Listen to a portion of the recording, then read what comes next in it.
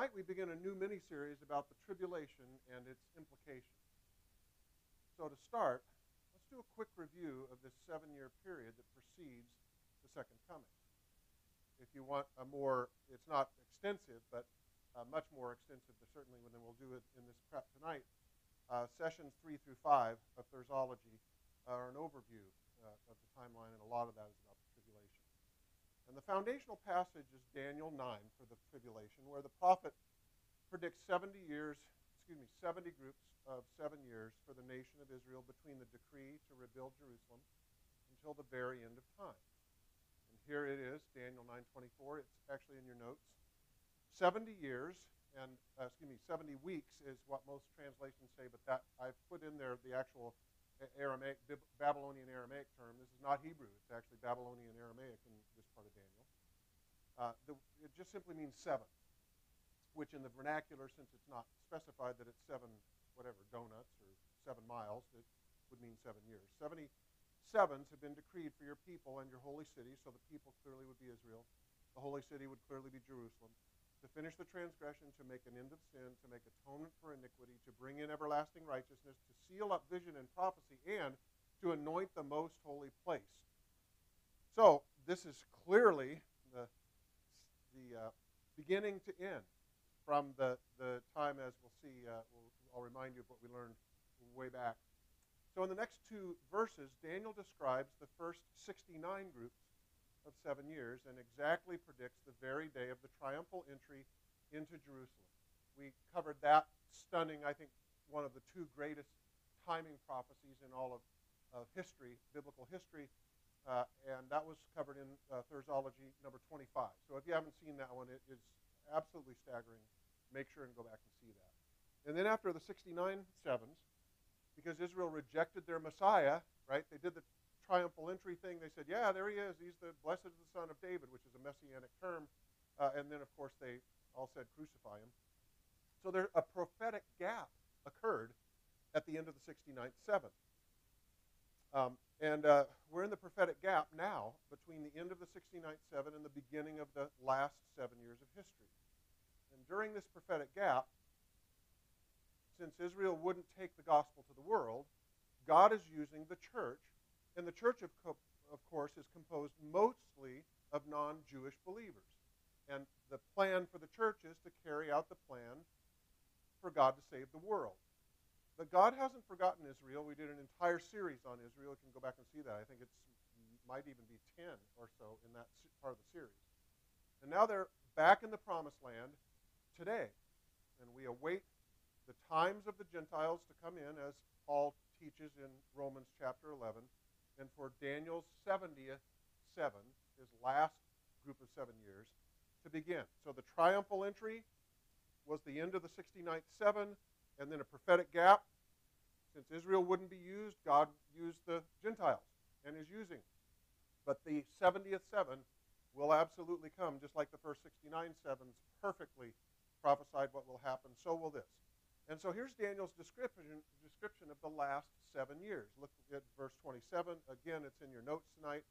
And he, meaning the Antichrist, we know now, he will make a firm covenant, in other words, a peace treaty. He'll make a firm covenant with the many for 1 week, but in the middle of the week he will put a stop to the sacrifice and the grain offering, and on the wing of abominations will come one who makes desolate. This is the abomination of desolation at the midpoint of the 7 years. Even until a complete destruction, one that is decreed, is poured out on the one who makes desolate, meaning the Antichrist at the end of the 7 years will be destroyed at Armageddon. So this is the 7-year tribulation. It's the last 7 years of history before the second coming of Christ.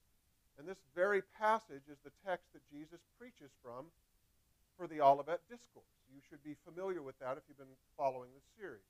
And in his message, Jesus gives us much more detail about the tribulation than Daniel does, obviously, in this just 1 verse of chapter 9.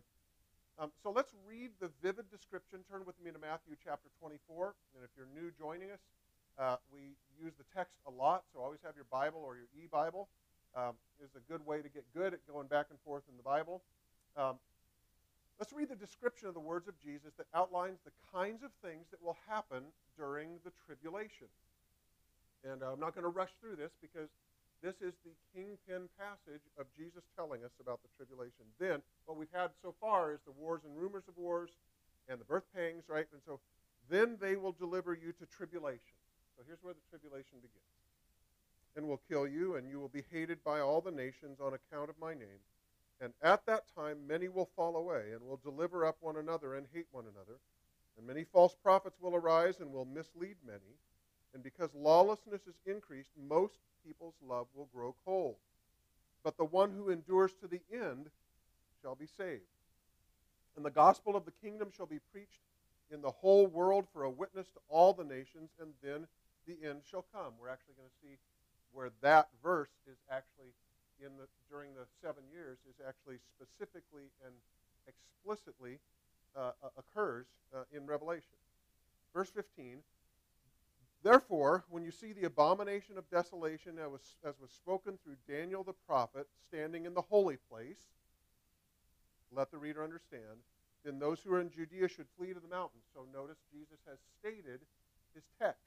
The text is exactly the text from Daniel that we have just been reading about. The abomination of desolation, the midpoint of the tribulation. So, look at verse 17. Let him who's on the housetop not go down to get the things out of his house, and let him who's in the field not turn back to his cloak. But woe to those who are with child and those who nurse babies in those days. But pray that your flight will not be in winter or on a Sabbath. Then there shall be great tribulation, as has not occurred from the beginning of the world until now, nor ever shall be. So there we have Jesus preaching about the tribulation, the 7 years. He talks about the midpoint, the abomination of desolation. And after that, he says it's the great tribulation, Jesus' terms. So this is not made up by eschatologists. Jesus' terms, the real thing. Tonight we begin a mini-series on the tribulation. But this series is going to deal with a question that I'm not sure I've ever heard taught or preached or written about. And here's the question. Why will there be a tribulation at all? As we're starting to delve into this, we're going to start, like I say, I'm not sure I've seen there's entire libraries fill the books that have been written about the tribulation, but why will there be a tribulation at all? And later we'll do a specific mini-series on the biblical support for each of the three major rapture views, the pre-trib, the mid-trib, and the post-trib. That's not this series. But for now, I'd like us to focus on the tribulation itself, and specifically why this 7 years will happen at all. And even more importantly, we'll look at the implications of what will happen if the church actually goes through the tribulation. But as we begin, just to make sure that everyone is tracking, let's do a quick review of the timing of the rapture views and how they relate to the 7-year tribulation. You actually have in your notes, hopefully you've got them, and I think it's easiest if you put them out, obviously from week to week and fill in the blanks. But you've got this here, and I'm not going to go through all the detail of that, but it's just so we're all tracking about the tribulation. So here we are at the present, and as you can see, the squiggly line here meaning we don't know. That's what we just did 6 weeks on. We don't know when Jesus is coming from the church. Regardless of when he comes in here, we don't know the time or the day. And in the pre-trib view, as you can see in the pre-trib rapture view, sometime before the peace treaty, you have the church got caught up into heaven and have the judgment seat of Christ and the marriage supper of the Lamb. Some people believe that occurs immediately. Others think it happens near the end. But in any case, the proponents of the pre-trib view, and again, this is not the series yet that I'm going to give the strengths and the weaknesses of each of the teachings, but just outlining what the proponents of each of these say. Then the peace treaty begins, chapter 6, verse 1 of Revelation, if you want to see where it is. That's the covenant. That's Daniel's beginning of the 70th seven that he says, and he, Antichrist, will sign a firm covenant with the many who, Daniel's people, the Jews. So this is the peace treaty with Israel, and it begins the 7-year tribulation. And you may be familiar. Then you get in 6, 7, and 8, and 9. You get the seal judgments, and then you get the trumpet judgments, 7 of each. And then you come into the midpoint, and at the midpoint, Satan is thrown out of heaven by Michael and his archangels, And at the midpoint of the tribulation, he then goes to persecute Israel and all of the followers of Jesus. He sets up the abomination of desolation, Daniel and Jesus teaching. And at the abomination of desolation, declares himself God, stops the daily sacrifice, as Daniel tells us. And now he's broken the peace treaty, and now he says, I'm God, and you will take my mark. And if you don't take my mark, then you will be beheaded. And this incredible second half of the tribulation begins, what Jesus called the Great Tribulation after the abomination of desolation. And the mid-trib proponents, rapture proponents, believe the church is taken out. They believe that there were Moses and the prophets, probably Moses, but the prophets there in chapter 13 or 14 of Revelation. They believe that's a picture of the church being caught up when they are killed and resurrected and caught up into heaven. But that's a picture of the mid-trib.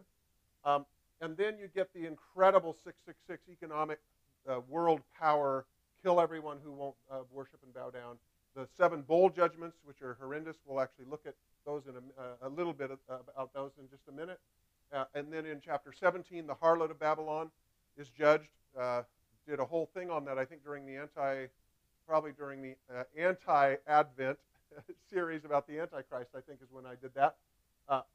Where the harlot of Babylon, which is the apostate church, likely, is judged. And then in chapter 18, the city of Babylon is destroyed. Whether that's actually the city of Babylon where they have found the ancient ruins and is rebuilt or whatever, we don't know for sure. Or is that just some city that is the seat of power of Antichrist?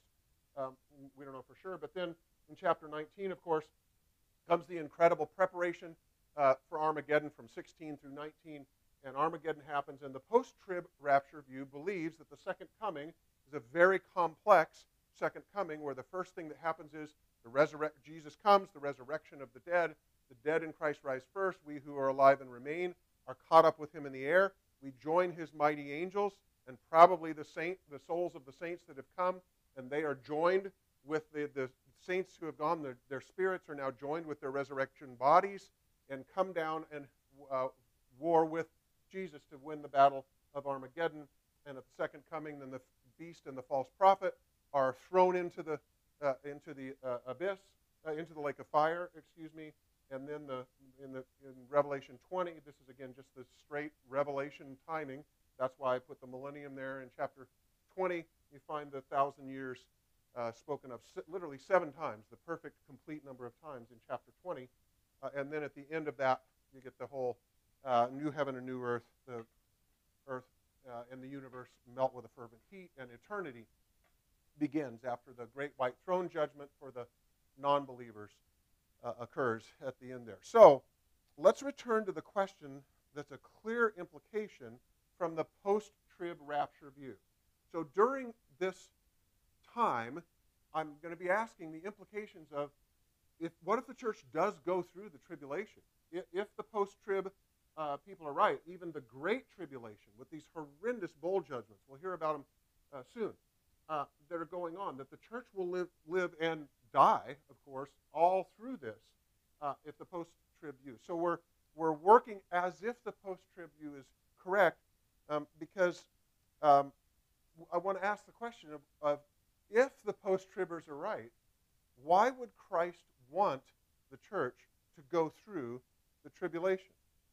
Well, it turns out that there are quite a few reasons that God might want the church to go through the tribulation. So let's start looking at the question of why there will be a tribulation. And let's turn to the passage. Turn with me to Revelation chapter 15. Revelation chapter 15, as the Great Tribulation, the second half of the tribulation has begun. This describes what's going on after the midpoint, after the abomination of desolation. So notice chapter 15, verse 1. Did the text, and I saw another sign in heaven, great and marvelous, 7 angels. So these are going to be the 7 bowl judgments. 7 angels who had 7 plagues, which are the last, because in them the wrath of God is finished. It's worth noting, we'll come back to this when we really go through the tribulation texts in detail in a mini-series. This is the first time where it is clear that the bowl judgments are the wrath of God. The seal judgments and the 7 seal judgments and 7 trumpet judgments It's not clear whether that's God's wrath or that is Satan's wrath or it's some combination. There's a lot of discussion and controversy over that, but here it's very clear that this is the wrath of God, amazingly enough. And now look at chapter 16, verse 1. Chapter 16, verse 1, we see the beginning of the bowl judgments here. And I heard a loud voice from the temple saying to the 7 angels, "Go pour out the 7 bowls of wrath, the wrath of God, into the earth." So again, you see, this is God's wrath. Verse 2, "And the first angel went and poured out his bowl onto the earth, and it became a loathsome and malignant sore upon men who had the mark of the beast or who worshipped his image." Verse 3, here comes the second. "And the second angel poured out his bowl onto the sea, and it became blood like that of a dead man, and every living thing in the sea died." Wow. "And then," verse 4, "the third angel poured out his bowl into the river and the springs of water, and they became blood." Now, verse 8, "And the fourth angel poured out his bowl upon the sun, and it was given for it to scorch men with fire." And verse 10, "And the fifth angel poured out his bowl upon the throne of the beast, and his kingdom became darkened, and they gnawed their tongues because of pain." Verse 12, "And the sixth angel poured out his bowl upon the great river, the Euphrates, and its water dried up, that the way might be prepared for the kings from the east." Now verse 16. Verse 16, "And they gathered them together to the place which in Hebrew is called Armageddon." So you see, after the 7th bowl judgment, the 7th angel pours that out, the Euphrates dries up, and now the huge army from the east is able to come across the Euphrates, and that's starting to prepare for, as we say in English now, Armageddon. Verse 17, "The 7th angel poured out his bowl upon the air, and a loud voice came from the temple of the throne saying, 'It is done.'" Let me correct myself. The 6th angel is the drying up of the Euphrates and the big, huge army from the east. And now this is the 7th angel, and it says, "It is done." Verse 18, "There were flashes of lightning and sounds of peals of thunder, and there was a great earthquake, such as there had not been since man came upon the earth. So great an earthquake it was, and so mighty." Now verse 21, the last verse in the chapter. "And huge hailstones, about 100 pounds each, came down from heaven upon men, and men blasphemed God because of the plague of the hail, because its plague was extremely severe." So having read through the incredible bowl judgment and how horrible it will be to be on the earth, look at how bizarre John's statement is. I don't know if you even noticed it. Back in chapter 15, verse 1. Look where we started. "And I saw another sign in the heaven, great and marvelous." Listen to that. "And I saw another sign in heaven, great and marvelous, 7 angels who had 7 plagues." Look at this. Write it in. Here's a really strange statement. Here's your blanks. The wrath of God is great and marvelous, according to John. The wrath of God is great and marvelous. Now, how off the wall is that? We hear of the greatest pain and suffering in all of history, and it clearly comes directly from God. And we're supposed to interpret this as great and marvelous? In fact, look again at Jesus' words about how horrific this time will be.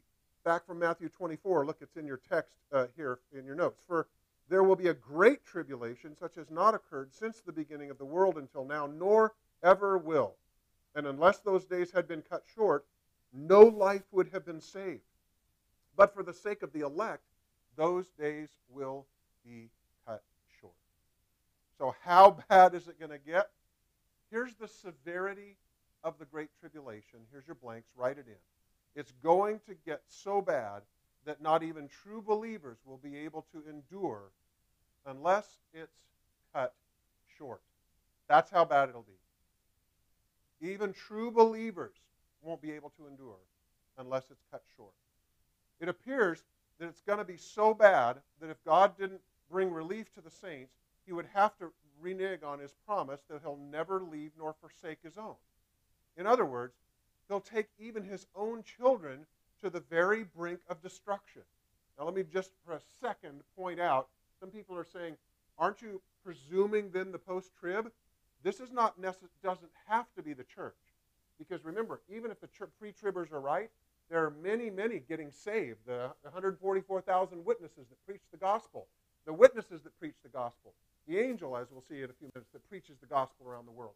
So there will be people being saved. So there will be saved people who have to endure to the end and have it cut short, regardless of which rapture view it is. So this doesn't prove the post-trib rapture.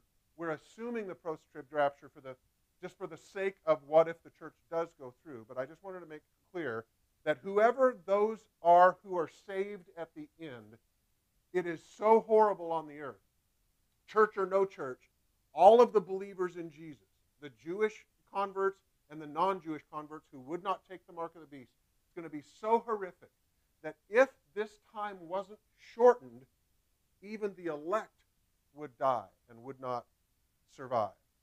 That's how bad it's going to be. In other words, Jesus will take even his own children to the very brink of destruction.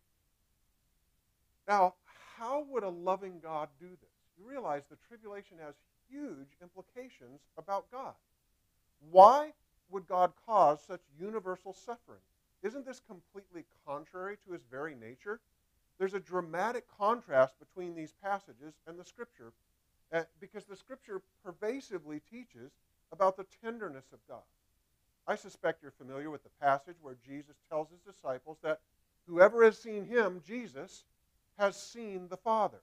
And so when you look at the passages about Jesus, it means that you're looking at the very nature of God himself. If you've seen Jesus, that's what the Father's like. And look at the tenderness of Jesus from Matthew 9. Here it is in your notes. Jesus was going through all the cities and villages, teaching their synagogues and proclaiming the gospel of the kingdom and healing every kind of disease and every kind of sickness and seeing the people. Listen to what Jesus is like. Seeing the people, he felt compassion for them because they were distressed and dispirited like sheep without a shepherd. And what's amazing about Jesus is that he wasn't just tender toward the downcast and the marginalized. He was even compassionate toward people who were hard-hearted. Look at Jesus' description of the Jewish religious leaders in Matthew 23. Again, it's here in your notes. You serpents, you brood of vipers, how will you escape the sentence of hell? Therefore, behold, I am sending you prophets and wise men and scribes. Some of them will kill you and crucify, and some of them you will scourge in your synagogues and persecute from city to city, so that upon you may fall the guilt of all the righteous blood shed on the church. But now notice, despite all that they've done, he looks at this group of wicked people who joined in persecuting the prophets and who would soon murder him. That's who he's talking to, and yet, listen to his amazing compassion, even for them. Look at verse 37 in your text. Jerusalem, Jerusalem, who kills the prophets and stone those who are sent to her. How often I have wanted to gather your children together, the way a hen gathers her chicks under her wings, but you were unwilling. Look how bad they were, and yet we hear the grief in God's voice, the desperation which he desires to save them and to bind their wounds and to help them in their distress. So now let's return to where we were. The God in the passages that we just read doesn't sound anything like the God of the tribulation passages. Notice, here's your blanks, the dramatic contrast. The God of the gospel passages is a God of compassion and salvation. Let me say that again. The God of the gospel passages is a God of compassion and salvation, but the God of the tribulation is a God of wrath. So, we're left with, here's your next blanks, an apparent dilemma in the nature of God. Why would a God of compassion, here's your blanks, why would a God of compassion pour out punishment on people? So we've come to one of the most challenging aspects of understanding God. The Scripture pervasively describes him as compassionate, forgiving, and mighty to save. So on the one hand, so much love, and also, yet, there's still wrath. But before we look at the biblical resolution of this apparent contradiction in God's nature, let me look again at humanity's response to God's wrath in the Great Tribulation. So you're in chapter 15, go back to chapter 16 of Revelation, and look at humanity's response to God's wrath during the bowl judgments. Verse 9. And they were scorched with fierce heat, and they blasphemed the name of God who has the power over these plagues, and they did not repent so as to give him glory. Jump down to verse 11. And they blasphemed God, the God of heaven, because of their pains and their sores, and they did not repent of their deeds. And verse 21 again, and huge hailstones, about 100 pounds each, came down from heaven upon men, and they blasphemed God. There it is again. They blasphemed God because of the plague of hail, because its plague was extremely severe. Wow. This gives us a big surprise in the tribulation. Write it in. As a whole, humanity's response to God's actions is blasphemy. So if you look at this whole interaction, God seems to be pushing humanity away from himself. That's what it looks like. They certainly seem to be moving away, but it's essential that we not miss a totally unexpected verse in this section.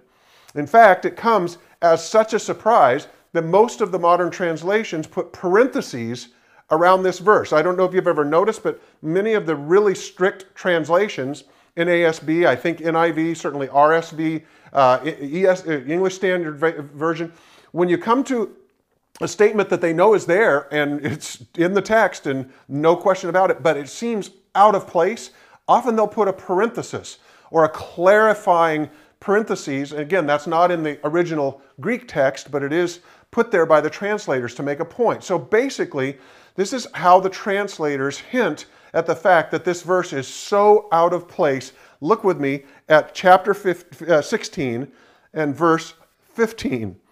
Behold, notice it's in parentheses in many translations. Behold, I'm coming like a thief. Blessed. Blessed is the one who stays awake and keeps his garments, lest he walk about naked and men see his shame. Listen to it again. Blessed is the one who stays awake. Notice, in the midst of all this blasphemy and unrepentance, there's blessing. There's a beatitude, right? Blessed are. This is a beatitude. There's a beatitude in the middle of the great tribulation. Can you imagine it? And what's the blessing? Write it in. Here's your blank. Here's the blessing. Some are awakened by the wrath. Some are awakened by the wrath and saved. So this helps us understand the apparent conflict in God's nature. Remember the question we're working on. If God is so tender and loving, why does he allow such incredible evil and pain and tribulation to happen? In fact, have you ever wondered, since God can do anything he wants, why won't he just end the world before the tribulation? If the very essence of his nature is love, and since he knows how terrible everything's going to get, why doesn't he just shut the whole thing down before it gets so evil and so terrible and wicked and horrific? Why doesn't he just shut it down and forget the tribulation? And in the end of history, before it gets so catastrophic, he basically would have prevented a whole bunch of pain. Why? And the answer comes in two key concepts. Here's your first, key concept number one. God is such a saving God that he'll even use pain and pestilence and terror and suffering and plagues to bring about salvation. And key concept number two, there are some people who will only come to God in response to disaster. Listen to those again. God is such a saving God that he'll even use pain and pestilence and terror and suffering and plagues to bring about salvation. And there are some people who will only come to God in response to disaster. And now we're in a position to see how painful the tribulation will be. You ready? How painful it will be for God. We think it's going to be painful for the world. It's going to be infinitely more painful for this incredible, loving Savior who wants to save every last person. That's right. I believe the hardest thing God will ever do is pour out his wrath on all creation. He'll devastate it. But the reason he'll do this thing that seems so contrary to his very nature is because he loves people so much and cares, listen, cares more about saving them than he cares about anything else. In fact, look what will be going on simultaneously with God's wrath. Look at chapter 14. You're in chapter 16. Look at chapter 14 of Revelation. Look what will be going on simultaneously with God's wrath. Chapter 14, verse 6. And I saw another angel flying in mid-heaven, having an eternal gospel to preach to those who live on the earth, and, you ready? To every nation and tribe and tongue and people. This is amazing. In the very midst of the tribulation, in the very midst of the great tribulation, God will still be sending the good news of salvation in Jesus Christ to the whole world. Here's the key concept. Write it in. During the Great Tribulation, the gospel will be spread more clearly around the entire world than it has ever been at any time in history. An angel preaching globally in the skies, in the heavens, the perfect, flawless Word of God of the gospel of salvation. Even the tribes that haven't had the Word translated into their languages will hear the gospel from this angel. Whether the church is present during the tribulation or not, there will be people who come to Christ. And in fact, some biblical scholars believe that the greatest revival in history will occur during the tribulation. Suffice it to say, at the very time that God should be giving a wicked world exactly what it deserves, He'll still be earnestly trying to save people from destruction. Destruction's coming, He'll say, but listen to the gospel. Listen to my love. Listen to my salvation. I want to live with you forever. And in fact, it gets even better. Look at how this chapter 14, look how it begins. And I looked, and behold, the Lamb was standing on Mount Zion. This is mind-boggling to me. Look at how the mighty coming Christ is portrayed here. He's still the Lamb. That's right. But wait a minute. Isn't he supposed to be the lion now? Didn't John find himself on his face when he saw the exalted Christ at the chapter 1 of Revelation? It's the great tribulation. The end is coming. Isn't it time for the mighty King to blow everyone away who hasn't fallen before him in worship already? This is utterly astounding. When Jesus finally comes at the very end of the tribulation, he'll be the lion, the judge, the conquering king. But, are you ready for this? It's one of the most astonishing truths about God. Here's your blanks. Write it in. Even during the Great Tribulation, Jesus will still be the Lamb. Yes, slain from before the foundations of the world, because at His very essence, my friends, God is Savior. Listen, God is Savior. He is Savior. And think about the stunning ramifications of this text. It's one of the most telling passages about the Son of God in all the Scripture. It's the perfect explanation of the greatest priority of Christ. Here's your blanks. Write it in. The great God and Savior will delay becoming the lion. Think about that. The great God and Savior will delay becoming the lion until the very last possible moment in history. The gospel is the greatest mystery in all of human experience. Here it is. These are people who deserve the wrath that's coming on them. And guess what's happening? Angels are preaching the gospel, and guess who they see? They see the Lamb slain. Astounding. So now let's turn to our application. And it'll actually be given in the form of a question. It's a question that comes up over and over again in history. It's a question that philosophers and theologians and scholars have wrestled with for thousands of years, at least as far back as Job. Application number 1, here's your blanks. Why does God allow so much suffering in this world? Why does God allow so much suffering in this world? Over the next several weeks, we'll deal fairly extensively with this huge issue.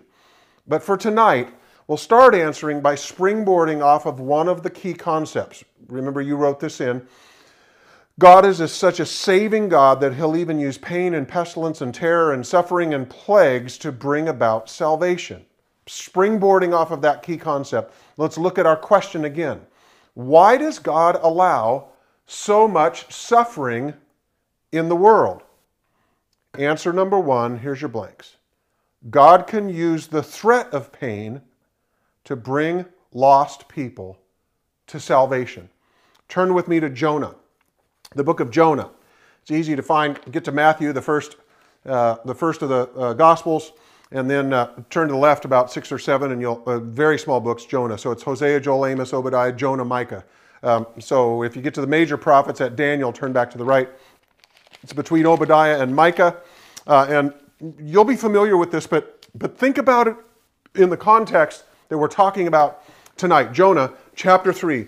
Now the word of the Lord came to Jonah the second time, saying, this is after the big fish story, as you know. Arise, go to Nineveh, the great city, proclaim to it the proclamation which I'm going to tell you. So Jonah arose and went to Nineveh according to the word of the Lord. Now Nineveh was an exceedingly great city, 3 days' walk, meaning that's how long it took to walk across it. Then Jonah began to go through the city 1 day's walk, and he cried out and said, Yet 40 days, and Nineveh will be overthrown. I think that's 9 words. How's that for a short sermon? He shows up, he says, Thus says the Lord, listen up everybody, yet 40 days and Nineveh will be overthrown. Then the people of Nineveh believed God, and they called a fast and put on sackcloth from the greatest to the least of them. When the word reached the king of Nineveh, he arose from his throne, laid aside his robe, covered himself with the sackcloth, and sat on the ashes. And he issued a proclamation, and it said, this is an amazing revival, look at this, in Nineveh, by the decree of the king and his nobles. Do not let man, beast, herd, or flock taste anything. Do not let them eat or drink water. But both man and beast must be covered with sackcloth, and let men call on God earnestly, that each may turn from their wicked way and from the violence that is in their hands. Who knows? Who knows? God may turn and relent and withdraw his burning anger so that we shall not perish. Verse 10, incredible, look at this. When God saw their deeds and that they turned from their wicked way, then God relented concerning the calamity which he had declared he would bring upon them, and he did not do it. Think about it. Answer number one, God can use the threat of pain to bring lost people to salvation. This remarkable revival in Nineveh gives us a key concept. Here's your blank. While many people are saved through the beautiful message of God's love, some will only come to God through the threat of pain. Let me say that again. While many people are saved through the beautiful message of God's love, some will only come to God through the threat of pain. This is why it's so important for the teachers and preachers of the gospel to teach the whole Word of God, not just the fun parts, not just the nice words of Jesus, but all the words of Jesus, not just the nice words of the Word, but all of the Word. If we fail to teach the consequences of straying from God's ways, some people who would be willing to respond to the announcements of God's judgment will remain lost through the irresponsibility of compromising preachers. And this is happening all over the land in this day. Only wanting to teach the ear tickling to the people and not teaching the whole Word of God. Here's the answer number 2. Why does God allow so much suffering in the world? Answer number 2, here's your blank. God can use pain to return his children to himself. So now let's turn way back about 20% into the Bible to the Judges, right? You get to the end of the Pentateuch at Deuteronomy, and then you get into Joshua and Judges. The historical books start. And let's look at chapter 10. Judges chapter 10, starting with verse 6. So they're in another cycle where they have turned to evil. Look at verse 6, chapter 10. Then the sons of Israel again did evil in the sight of the Lord, and served the Baals and the Ashtaroth, the gods of Aram, gods of Sidon, gods of Moab, the gods of the sons of Ammon, and the gods of the Philistines. Thus they forsook the Lord and did not serve him. And the anger of the Lord burned against Israel. We can see now why. Why? Because they're running from him. They're separating themselves. They're walking toward eternal separation from him. Of course it makes him angry because he loves them so much. And the anger of the Lord burned against Israel, and he sold them into the hands of the Philistines and into the hands of the sons of Ammon. And they afflicted the crushed sons, they afflicted and crushed the sons of Israel that year. For 18 years they afflicted all the sons of Israel who were beyond the Jordan in Gilead in the land of the Ammonites. Boy, it took them a long time to get it, didn't it? Verse 9, and the sons of Ammon crossed the Jordan to fight also against Judah and Benjamin, the house of Ephraim, so that Israel was greatly distressed. Verse 10, then the sons of Israel cried out to the Lord, saying, they were finally ready to say it, we have sinned against you, for indeed we have forsaken our God and served the Baals. And the Lord said to the sons of Israel, did I not deliver you from the Egyptians, the Amorites, the sons of Ammon, and the Philistines, and when the Sidonians and the Amalekites and the Maonites oppressed you, you cried out to me, and I delivered you from their hand. Yet you have forsaken me and served other gods. Therefore I will deliver you no more. Go and cry out to the gods which you have chosen. Let them deliver you from the time of your distress. And the sons of Israel said to the Lord, we have sinned. That's what they needed, to repent, to say, it's me. It's not everybody else, it's me. The sons of Israel said to the Lord, we have sinned. Do so whatever to us seems good to you, only please deliver us this day. So they put away the foreign gods from them and served the Lord. And he could bear the misery of Israel no longer. Oh, he is so amazing. Think about this. This passage goes on to tell that the judge, Jephthah, who God raised up to deliver Israel, but notice that it was brought to God's people, he brought God's people back to him. What did it? Pain and suffering. It was the pain and suffering. In fact, amazingly, it took 18 years of pain and suffering. And then when they repented, it was like the Lord said, oh, finally, I can relent. So here's the key concept from this section. Pain, here's your blank. Pain isn't only good for lost people. It can be good for God's people. And oh, I know, this is a painful precept, isn't it? Pain isn't only good for lost people, it can also be good for God's people. So God can use pain to return his straying sheep to himself. Why does God allow so much suffering in the world? Answer number 3, here's your blank. Some people will only be saved through extreme pain. There's a direct analogy to this in medicine. Pain is incredibly useful in making us aware that something's wrong inside. Before pain comes, we may be totally unaware of a fatal abnormality in our body. Certain kinds of cancers are notorious for this. The paradox is that the best thing that could happen is for the cancer, you ready? For the cancer to cause pain. And some of the worst cancers are so terrible precisely because they don't become painful until late in their course. And because of this, the patient doesn't become aware of the cancer until it's too late to cure them. Amazing. Pain is a way to prevent a fatal thing. This is exactly what God will do to people of the earth during the tribulation. He'll take the world to its knees. He'll take it all the way to the edge. He'll take it to the precipice. He'll take it to the very brink of destruction. As Jesus taught in the Olivet Discourse, God will take it all the way to the moment when it becomes so disastrous that if he didn't relent, not even his children would survive. But why would God do this? If he loves his children so much, why will he continue to allow such pain even among those who are totally committed to him? Why would a loving God take his people, who he loves, through such incredible hardship and to the very brink of disaster? Why doesn't he let up on the pressure long before the end of the tribulation, even long before the tribulation itself? And the answer? Because there will be some lost people living on the earth who will only be saved in the midst of extreme pain. Here's the key concept from this section. Write it in.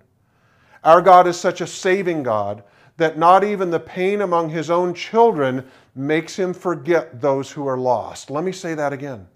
Our God is such a saving God that not even the pain among His own children makes Him forget those who are lost. And this leads to application number 2. Here's your blank. God is looking for people who are willing to suffer so that others will be saved. There's just no other way to say it into the application of tonight's understanding about why God brings suffering. One of the greatest examples of this is illustrated in Paul's life in Philippians chapter 1. Here he is writing from prison. Look at this. It's in your notes. Now, I want you to know, brethren, that my circumstances have turned out for the greater progress of the gospel, so that my imprisonment in the cause of Christ has become well known throughout the whole Praetorian Guard and to everyone else. By the way, the Praetorian Guard are the Secret Service. They report directly to Caesar. They're right around Caesar, and undoubtedly they told Caesar the gospel that Paul was telling to them. This is how excited Paul is about the gospel, even though he's in prison. And notice, and that most of the brethren, trusting in the Lord because of my imprisonment, have far more courage to speak the word of God without fear. Wow. Would I be joyful that I'm in prison if that brought others to preach the gospel and speak the gospel more clearly and more boldly? What a perspective. Paul's imprisonment advanced the gospel. God used his suffering for the purpose of salvation. And because God cares so much about lost people, He intends, ready? Listen, church, He intends to use our suffering to help bring about their salvation, others around us. This is the ultimate example of what Jesus meant when He said, those who would come after me must deny themselves, take up their cross, and follow me. He really meant it when He said that, and this is what He meant. But why? Why does God want us to deny ourselves and take up a cross? Here's a key concept. Write it in. Many people will never believe the cross of Christ. Listen, many people will never believe the cross of Christ until they've seen a believer bear the cross. Let me say that again. Many people will never believe the cross of Christ until they've seen a believer bear the cross. You see, Christ isn't the only one who's asked to die for others. In fact, every believer is called to the cross. And the reason God has given us this calling is because some people will only be saved when they experience this kind of sacrificial love from a follower of Christ. That's when the light finally comes on. They begin to comprehend what Jesus did for them. They finally understand because they've seen someone willing to bear them as a burden, to suffer for them, to die for them. But isn't this unfair? They don't deserve this. In fact, sometimes it's the very people who are inflicting the pain that God is intending to use us to save. What a ripoff is that? But how can God expect us to pay such a high price when we're just human? What if we're taken to the breaking point? What if we're crushed under the burden and the pain? Well, should we be surprised that this is the call on our lives when we're part of a movement whose primary symbol is a tool of execution? That's what the cross means, church. We dangle them around their necks as if they mean nothing. This is what the cross means to God, to His people, and to the world.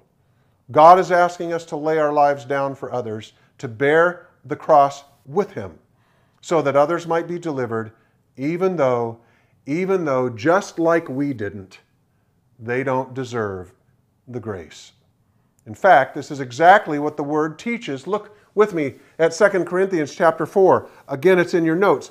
But we have this treasure in earthen vessels, so that the surpassing greatness of the power of God will be from God, not from ourselves, always carrying about in the body the dying of Jesus. Isn't that amazing? always carrying about in the body the dying of Jesus, so that the life of Jesus also may be manifested in our body. For we who live are constantly being delivered over to death for Jesus' sake, so that the life of Jesus may also be manifested in our mortal flesh, knowing that he who raised the Lord Jesus will raise us. Look what this text teaches. Here's your blanks. Here's what it teaches. First, we carry in our bodies the dying of Jesus. By the way, this blows away the health and wealth gospel. That God's primary purpose for us is comfort and leisure and wealth and all of that it's a joke.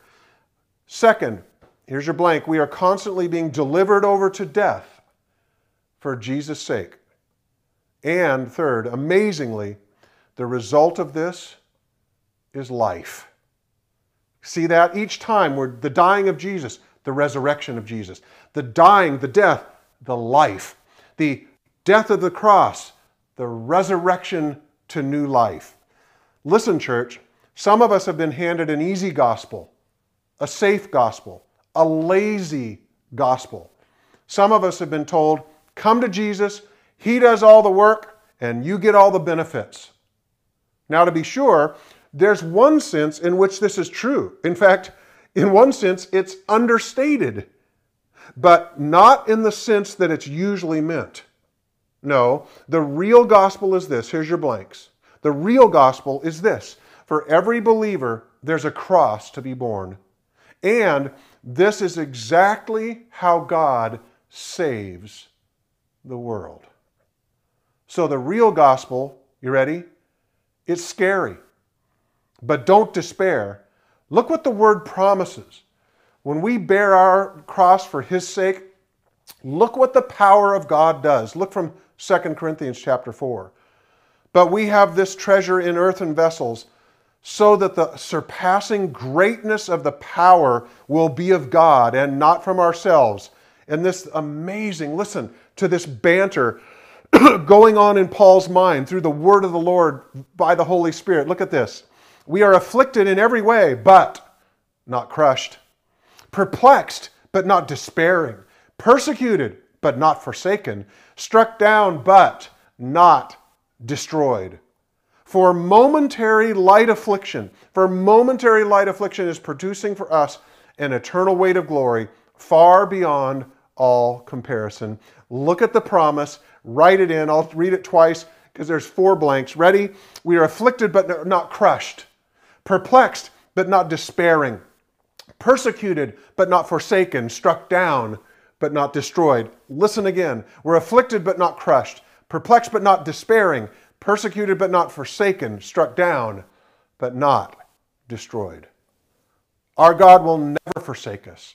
He'll use us, and this will often mean that we are willing to pay a high price for him, but we will not be destroyed, and he'll use our sacrifice to bring about the salvation of the world.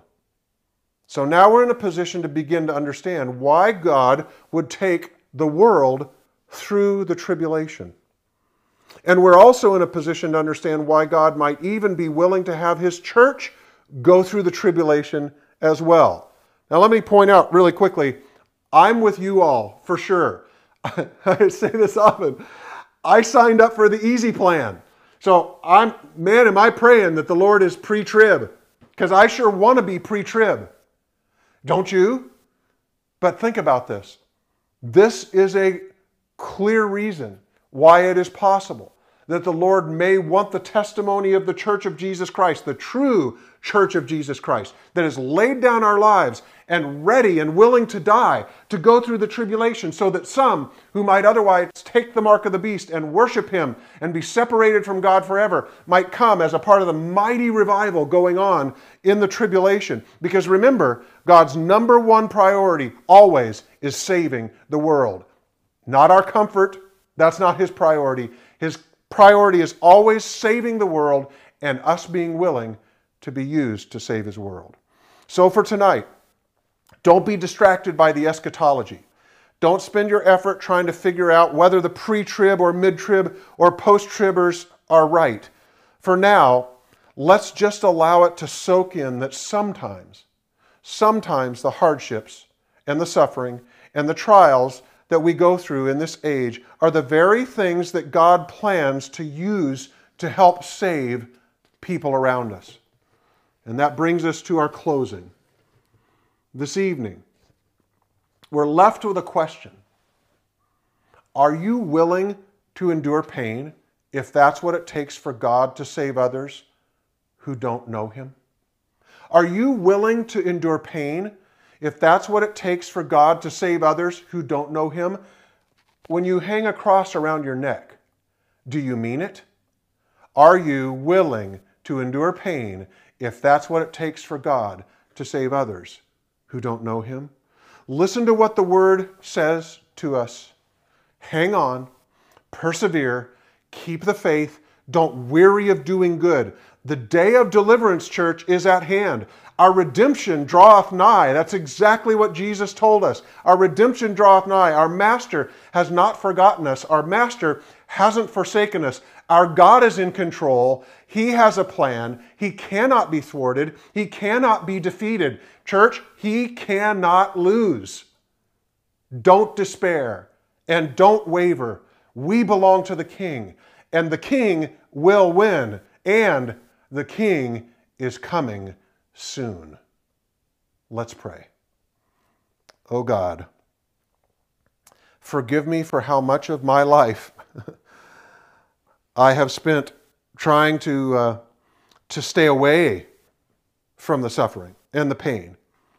Lord, often forgetting that You asked us to bear a cross with You, because that is how You save Your world. Lord, I have to say that my top priority in life has not always been Your top priority, because what we have seen tonight is Your top priority is saving people. And if you have to take the world to the very brink of destruction, and even if you have your children involved in all of that horrendous thing, the reason why you're doing that is you are more concerned about saving people than you're concerned about anything else. And so, Lord, I would just say tonight, by Your sanctifying Holy Spirit cleansing us and empowering us and making us pure and making us truly Yours, Lord, that by that power and purity, You will make it so that we will care more about the salvation of others than we care even about ourselves. Lord, we can't do that. That's not just follow this rule and don't do that and do this, Lord. That takes an utter complete transformation. And so we pray, Lord, tonight that Your Holy Spirit will burn and cleanse and empower so that we become the kind of people who, when we see the cross or wear the cross or talk about the cross, say, Lord, only by Your grace and Your power will I ever be able to do it. But Lord, I'm willing to bear Your cross. Do so in us, Lord. We love You. Amen.